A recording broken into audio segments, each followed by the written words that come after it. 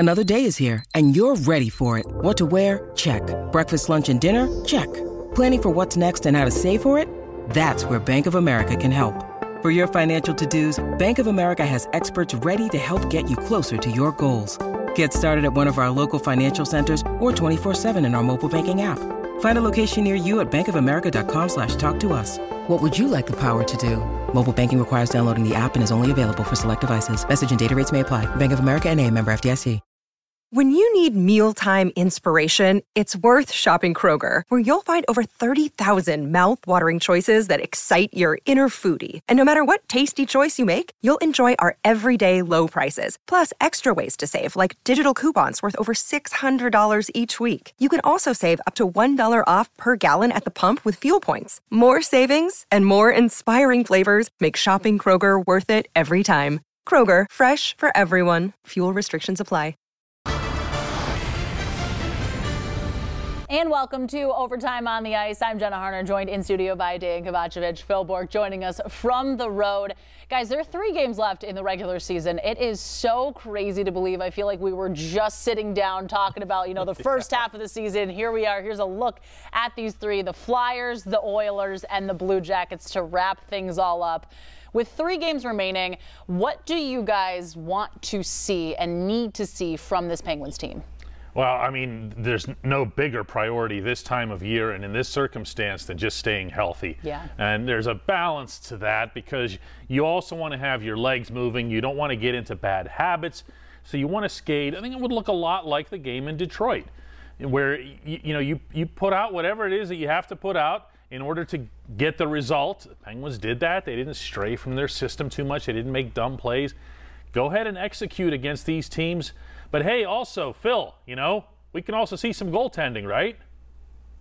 Yeah, we might see Louis Domingue. I think that in the back-to-back situation with playing in Detroit on Saturday, Sunday in Philly, that we're going to get the 30-year-old silly sider, the guy that catches with the wrong hand. And Louis Domingue, as we remember, on January 15th, boy, did he spin a web against the San Jose Sharks. He was brilliant, stopping a 41 piece of vulcanized rubber that came his way. If we get another performance like that, I think everybody will feel a little better about this duo, which it looks like the more we hear about Tristan Jarry, or the less we hear, I should say, on just how good he's doing, looks like we might start the playoffs with Casey and Louis.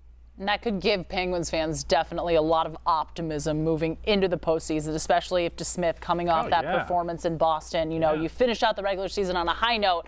Of course, you want to be playing your best hockey going into the postseason. Now, especially those guys. Especially those guys, knowing that the team is calling upon them. You're stepping up, that next man up mentality that this team has taken game after game this season. We joke, when will we ever see a healthy lineup? And I don't know. Hopefully at some point in the playoffs we do see that. Speaking of playoffs, it's looking more and more like there are 3 realistic opponents for the Penguins to see, whether it's the New York Rangers, the Carolina Hurricanes, or the Florida Panthers. I guess this is one of those, pick the lesser of 3 evils type of situation here. But if you guys, schedule makers, whatever, if you could pick who this Penguins team is going to face in the playoffs, who's the best option here? Because you can look at all 3 and say, oh gosh. Yeah, I mean, you asked me to pick one, Jenna, I'm definitely taking the Carolina Hurricanes, and I acknowledge what they've done. But I've got several reasons for that. One is that their goaltending is uncertain. Frederik Andersen was not available for their game Saturday and could be out week to week with an injury, according to Rod Brind'Amour. That's not great.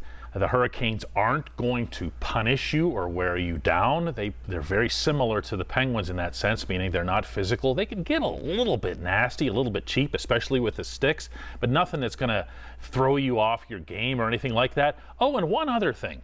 If the Penguins face the Hurricanes, they get home ice advantage for all 7 games.